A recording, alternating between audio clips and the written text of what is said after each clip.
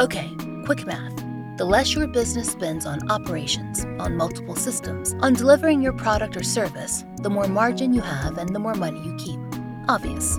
But with higher expenses on materials, employees, distribution, and borrowing, everything costs more. So to reduce cost and headaches, smart businesses are graduating to NetSuite by Oracle. NetSuite is the #1 cloud financial system, bringing accounting, financial management, inventory, HR into one platform and one source of truth. With NetSuite, you reduce IT costs because NetSuite lives in the cloud with no hardware required, accessed from anywhere. You cut the cost of maintaining multiple systems because you've got one unified business management suite. And you're improving efficiency by bringing all your major business processes into one platform, slashing manual tasks and errors. Over 37,000 companies have already made the move. So do the math. See how you'll profit with NetSuite. Backed by popular demand, NetSuite has extended its one-of-a-kind flexible financing program for a few more weeks. Head to netsuite.com/strange. netsuite.com/strange. netsuite.com/strange.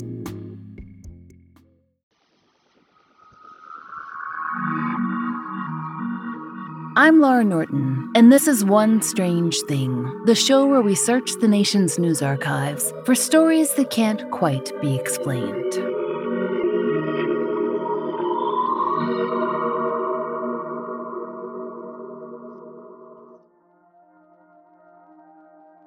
This week, we'd like you to join us on a trip all the way back to Friday the 13th, September 2002.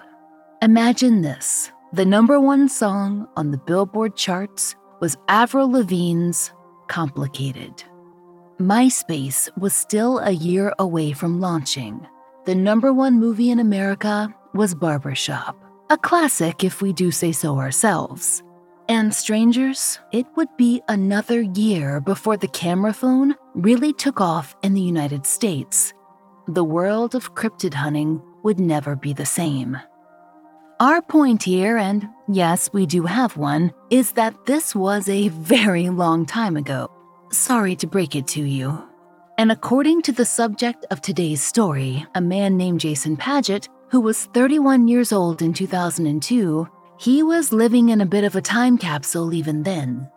Call it an extended adolescence maybe, tied up in his teenage years, which took place in the late 1980s.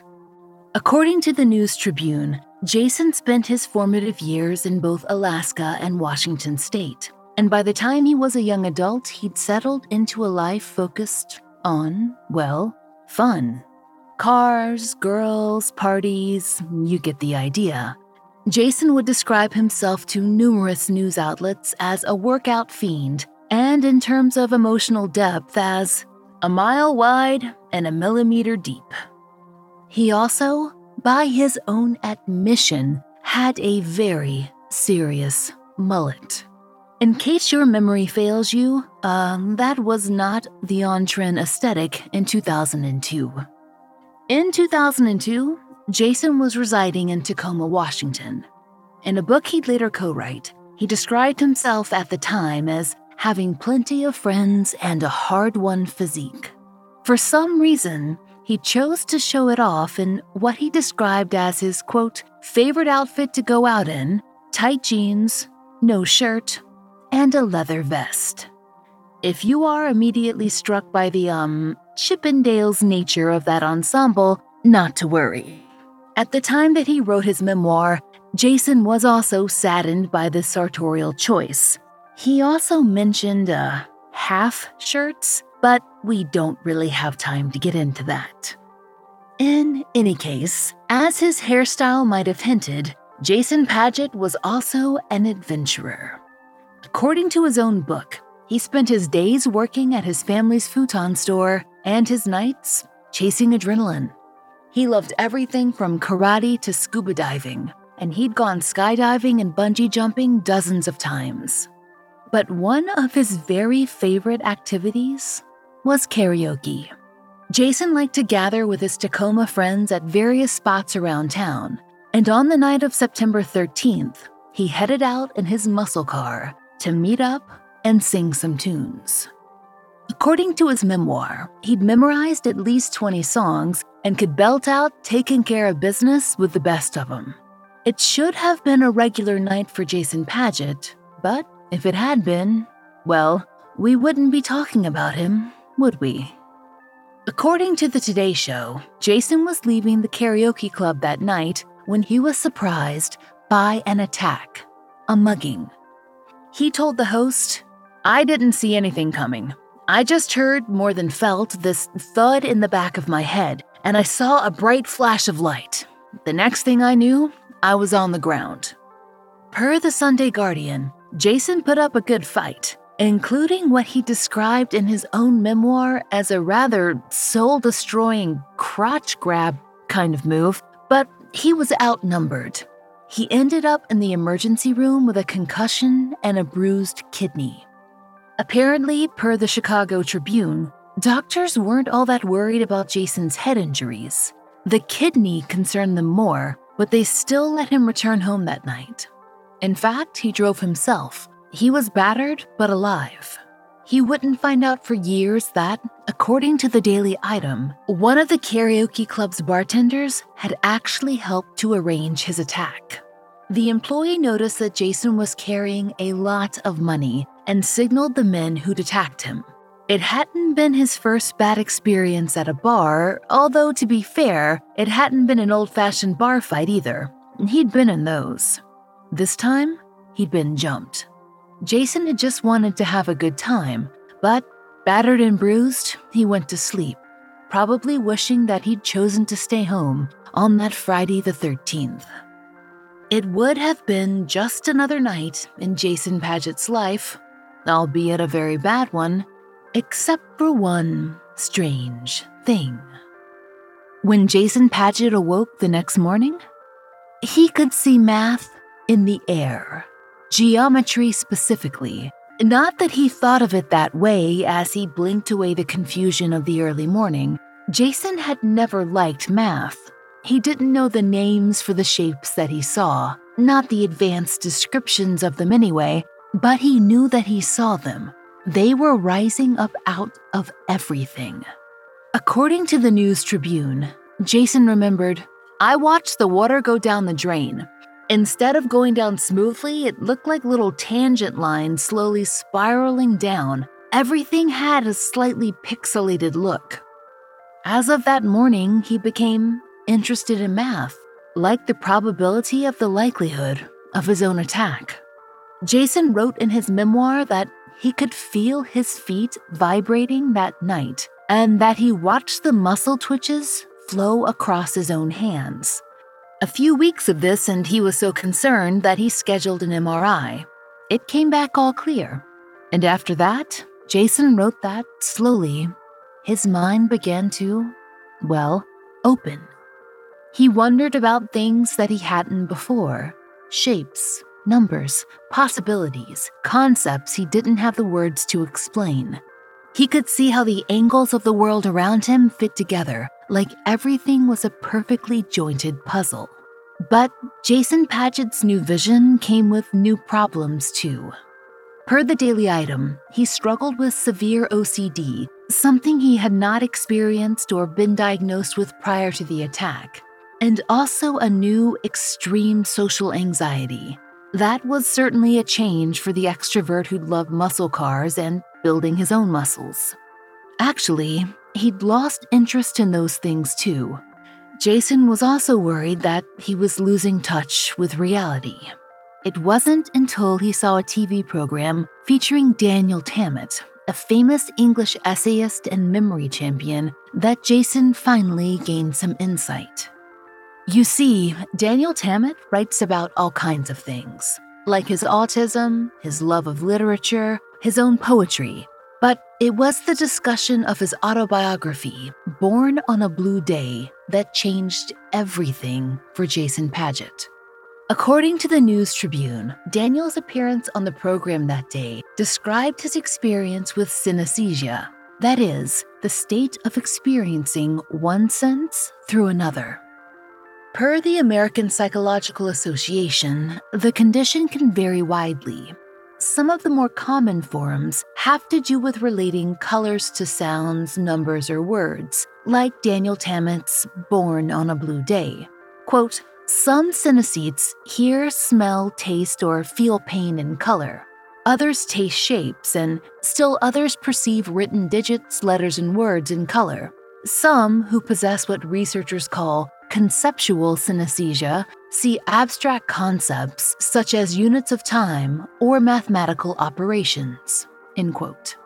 The APA's website explains that synesthesia is usually an internal experience happening in the mind's eye.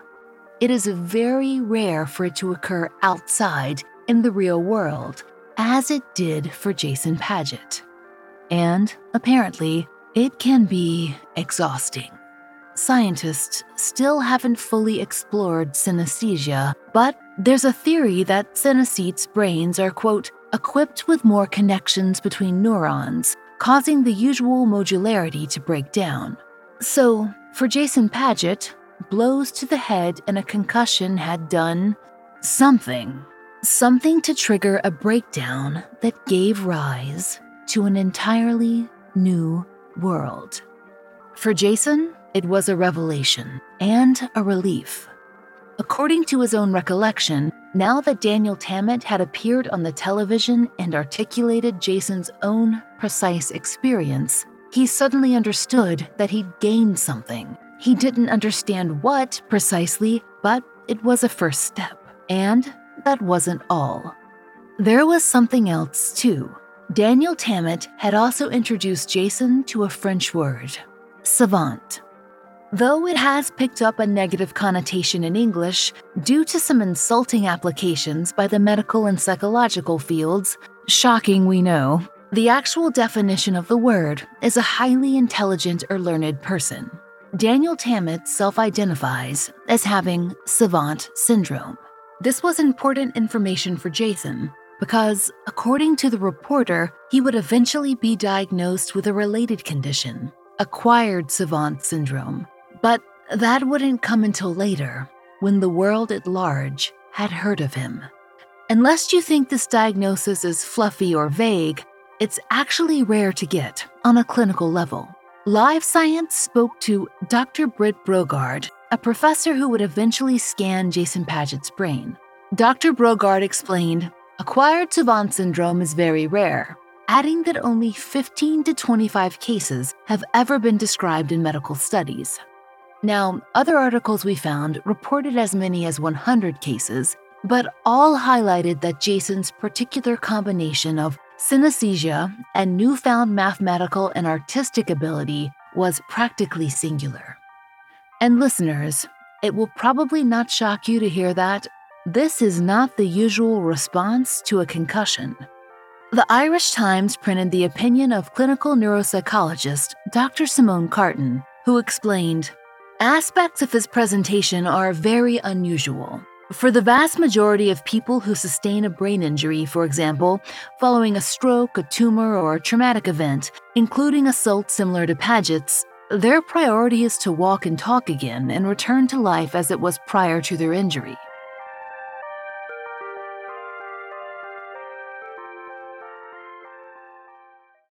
When you need mealtime inspiration, it's worth shopping Kroger, where you'll find over 30,000 mouth-watering choices that excite your inner foodie. And no matter what tasty choice you make, you'll enjoy our everyday low prices, plus extra ways to save, like digital coupons worth over $600 each week. You can also save up to $1 off per gallon at the pump with fuel points. More savings and more inspiring flavors make shopping Kroger worth it every time. Kroger, fresh for everyone. Fuel restrictions apply. Have you ever wondered what it feels like to be attacked by an alligator? Or what goes through one's mind as they're stranded in a snowstorm? What Was That Like is the podcast for you. Real people come on every episode to explain the unbelievable situations they've been through. Guests share how they really felt during their most surreal experiences. They tell us what they did the morning before an earthquake, how it feels to win The Price is Right, and all sorts of details that you'd never learn anywhere else. If you're interested in hearing disturbing and inspiring first-hand stories, What Was That Like is the podcast you've been looking for. Every story is thoroughly researched and fact-checked, so you know that even the most unrealistic are someone's reality. Listen to What Was That Like wherever you get your podcasts.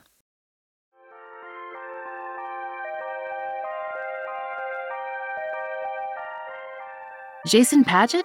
He was just relieved that Daniel Tammet had given him a sign that his new ability wasn't a hallucination. He suddenly felt more at home with his new visual world, which showed him, as the daily item described, quote, raindrops spreading out on the surface of a puddle as geometric shapes. Soon after that came Jason's second epiphany, pie. No, not the delicious pastry, but the ratio of a circle's circumference to its diameter. He spent an entire year devoted to working out visual representations of the infinite irrational number. He wrote, "My fascination with pi began in 2005. On a rare foray outside, I noticed the light bouncing off a car window in the form of an arc, and the concept came to life. I was literally fist-pumping and saying, 'Oh my God, this is amazing,' over and over that day when I first understood that what I was seeing was a representation of pi. It clicked for me because the circle I saw was subdivided by the light rays, and I realized each ray was really a representation of the radius dividing the circle into pieces." According to his memoir, what he'd experienced was, apparently, similar to the way that the Greek mathematician Archimedes calculated pi. It's pretty involved, but let's just say there are a lot of polygons. And that's precisely what Jason Padgett had seen. Of course, he didn't know that. He'd never heard of Archimedes. He wouldn't make the connection until he began doing his own research.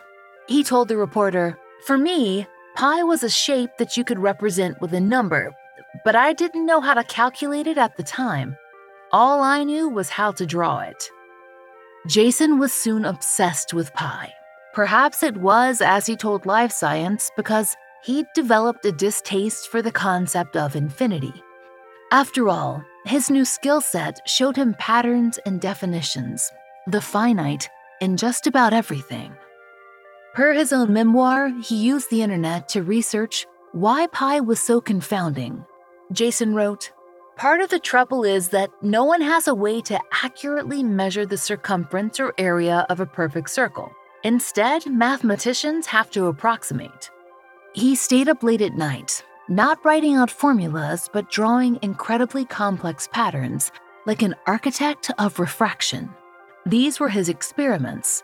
He was so focused on them that, as Fox KTVI reported, he paid little attention to other things, like his apartment in the attic level of the building, which he rarely left.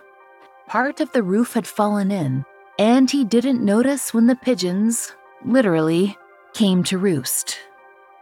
Jason might have continued on like that forever, researching pi, studying shapes in the world that only his eyes could see.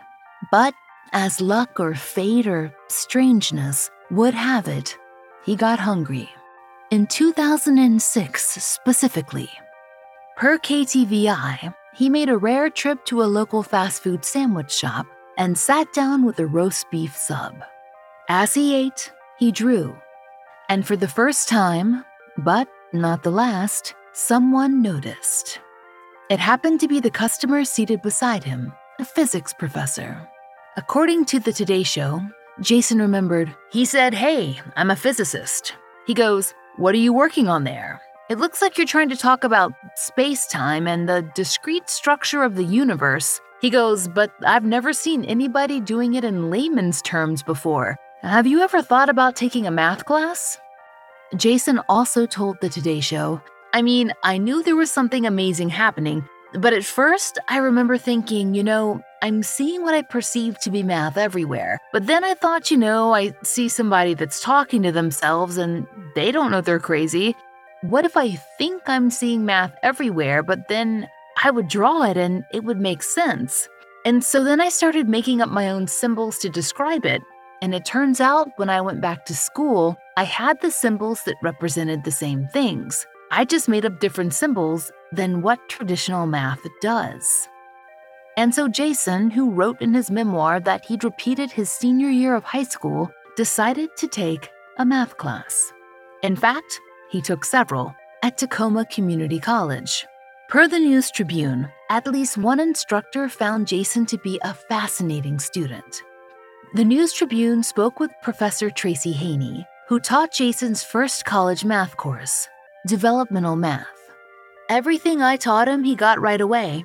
He was seeing things differently. I remember he was interested in fractals and how they work. She told reporters that they didn't proceed into higher-level math. They were covering the basics that Jason had missed out on, but that Jason was, quote, unlike any other person that she had ever met. She referred him to a physics professor to discuss some of his ideas, the ones he was able to express in drawings and in discussions, but didn't always have the precise language to describe. And one mainstay interest, something that he wanted to talk about with all his professors, was, of course, his beloved pi. Jason didn't finish college, but that hadn't really been his plan. He just wanted to take more math classes to help him understand the concepts that he saw in the world. Along the way, he married a fellow classmate and kept up his independent studies of the world of math that had, literally, sprung up around him. According to his own memoir, Jason eventually began posting videos online of his artistic representations of math concepts and discussions of his theories. And strangers, that's where things got interesting again. He was discovered by a Psychology Today blogger named Maureen Seabrook. Maureen, also a synesthete, was fascinated by Jason. She would become the co-author of his memoir and his introduction to the world. That meant talk shows, important people, and of course, learned scholars who were interested in studying Jason Padgett. It wouldn't be long before Jason Padgett was a bit of a star. Suddenly, all those scientists that we mentioned earlier, they were scanning his brain and giving him tests and inviting him to institutes to speak and diagnosing him with acquired savant syndrome and verifying that he was indeed a synesthete.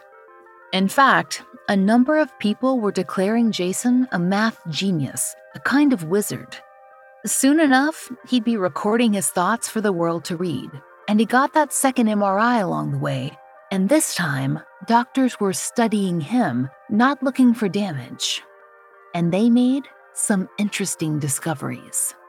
Per the News Tribune, quote, an MRI showed that his parietal lobe, a part of the brain that cannot normally be accessed by the conscious mind, lit up when Padgett was shown mathematical formulas that gave rise to fractal imagery, but not when shown nonsense formulas.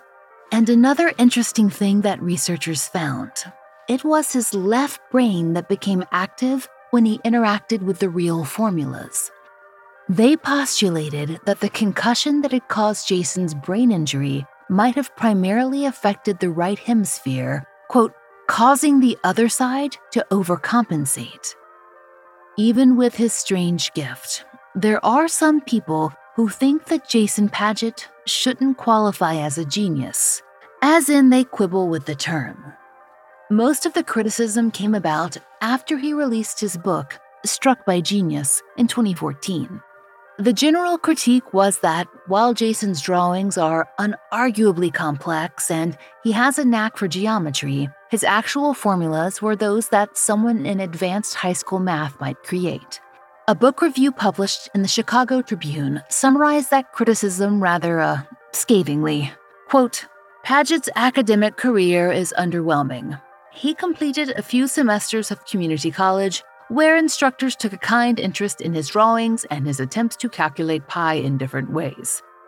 Does it really take an innate mathematical genius to think about pi and spend a lot of time at a desk with a pencil and a ruler? The issue seemed to be, the shapes that Jason Padgett drew were amazing, and he could certainly see the world in a new and complex way. But without the high-level math skills of, say, a professor, was he a mathematical whiz? He could create a circle using only right angles, but there was no Goodwill Hunting scene. Why wasn't Jason Padgett scrawling answers to unsolvable problems across a board where no one else had been able to solve them. There was no question that something in his brain had been unlocked. The scans had proved that. But should that qualify him as an actual genius? Technically, he hadn't actually produced the answer to anything. After all, by his own admission to the News Tribune, he needed a calculator to do any kind of complex equation, just like the rest of us would. But that is the thing. Jason Padgett was suddenly moving in the world of shapes. Geometry, related obviously, but not contained to something so simple as 3.14, etc., etc. He never offered himself up as a human math computation machine. Is that the only skill we can recognize as genius? Maybe we've just forgotten how creative math can be, how, dare we say it, fun? After all, Jason Padgett told the News Tribune that he wouldn't go back in time to get his muscle car and his muscles back, to trade in his new anxiety and his distinct lack of extroversion if he'd have to give up what he has now. He told reporters, "It's so good, I can't even describe it." Really, how do we, the big we, all of us, measure genius? Is it the ability to complete a task with more skill and alacrity than the rest of the population? Is it something that can be measured on scale, with tests scored and transmitted to the world, a society to be joined? Or is it something more intangible, a vision that touches a special few and allows them to see, feel, sense more than the rest of us? Something we can't reach, but only admire. Or maybe that's the wrong way to look at it. Perhaps genius shouldn't be seen as a lofty height that few can reach, but rather a state of more, a turning on of the lights inside of all of us, a potential waiting to happen.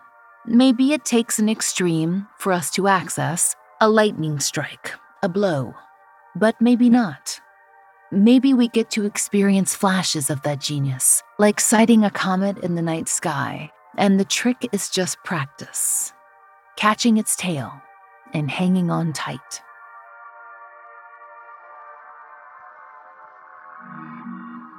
We hope you'll join us next time for another real-life story from the fine print of America's local papers, from the lives of regular people, just like you and me, except for one strange thing. Oh, and strangers. One Strange Thing is an entirely independent production. To support the show and hear more of the entirely true and enticingly peculiar, join us over on Patreon. There you'll get ad-free early releases of our regular episodes, full-length bonus episodes, blogs, and monthly live streams, all for $5 a month. We hope you'll check it out. There's a link in our show notes.